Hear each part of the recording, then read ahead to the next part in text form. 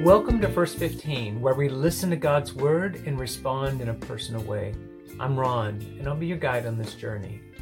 We're followers here, all of us, and we're learning to listen to God's Word, to meditate on it, and then pray it back in response to Him.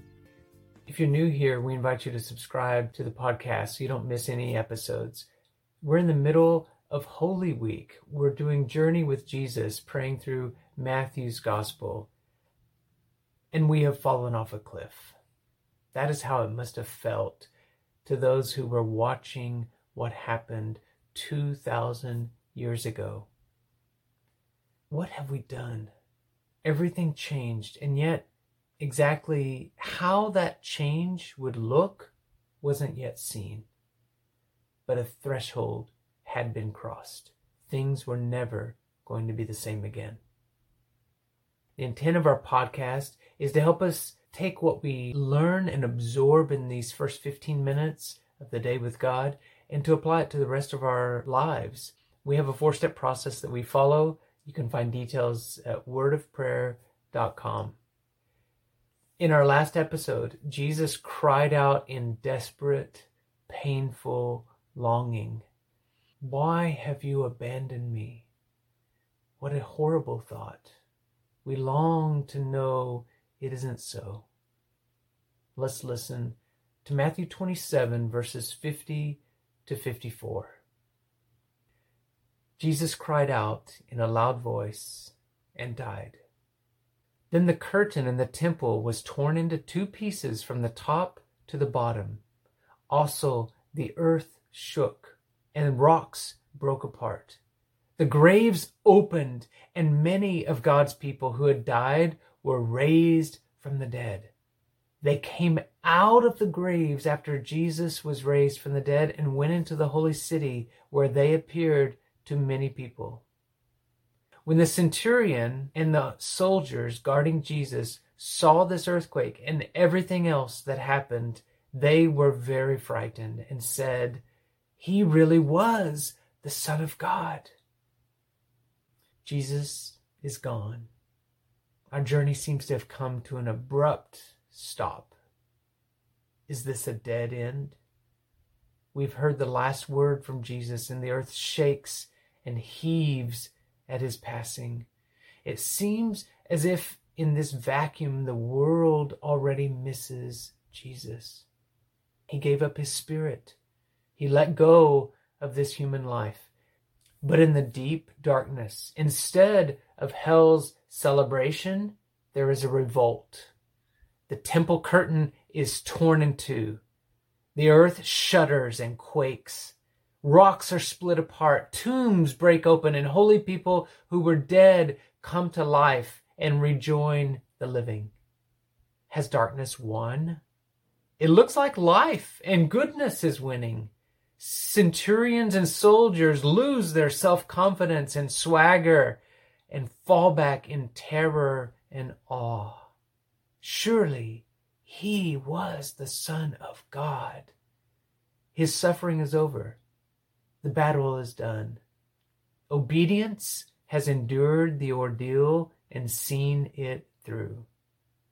Something has happened, but what exactly? The cross is a frame, a setting.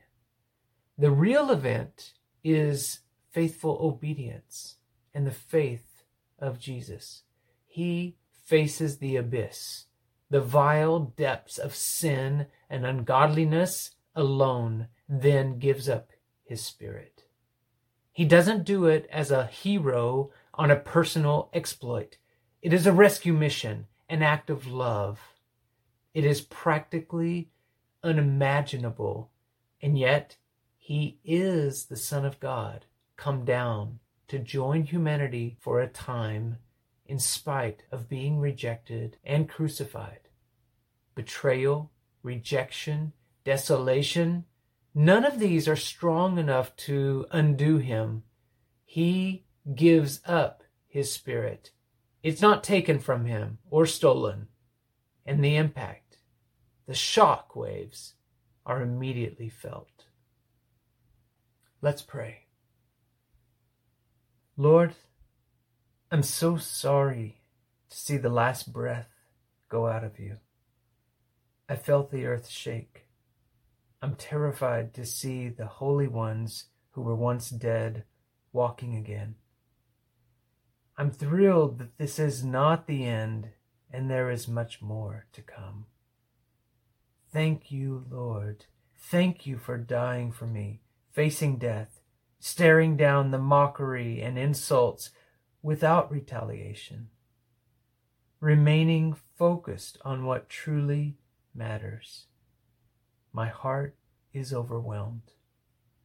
My soul, what are you wanting? I want this God who loves me more than I can imagine, more than I can embrace, more than I can bear. God, I want you, only you, more of your Son in my life. I bow before you at the foot of the cross. Jesus, you have looked on the face of the Father, his very heart, and seen glory. He has shown himself to you. Let me be with you where you are now. Show me the life that comes after dying to self. Amen.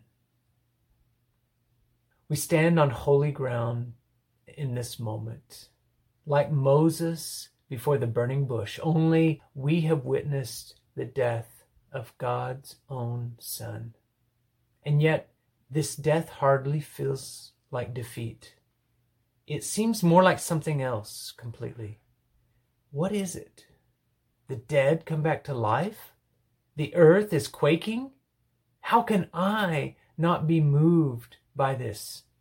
Share this goodness with someone else today. Use words if necessary, but serve and listen and witness to God's power at work, even in the middle of dark times. Today's episode is brought to you by Book 4 of Journey with Jesus, Praying Your Way Through Matthew's Gospel. You can get it on Amazon. We have a link to it in the show notes below as well. Give thanks to God today for the cross and for his love for us.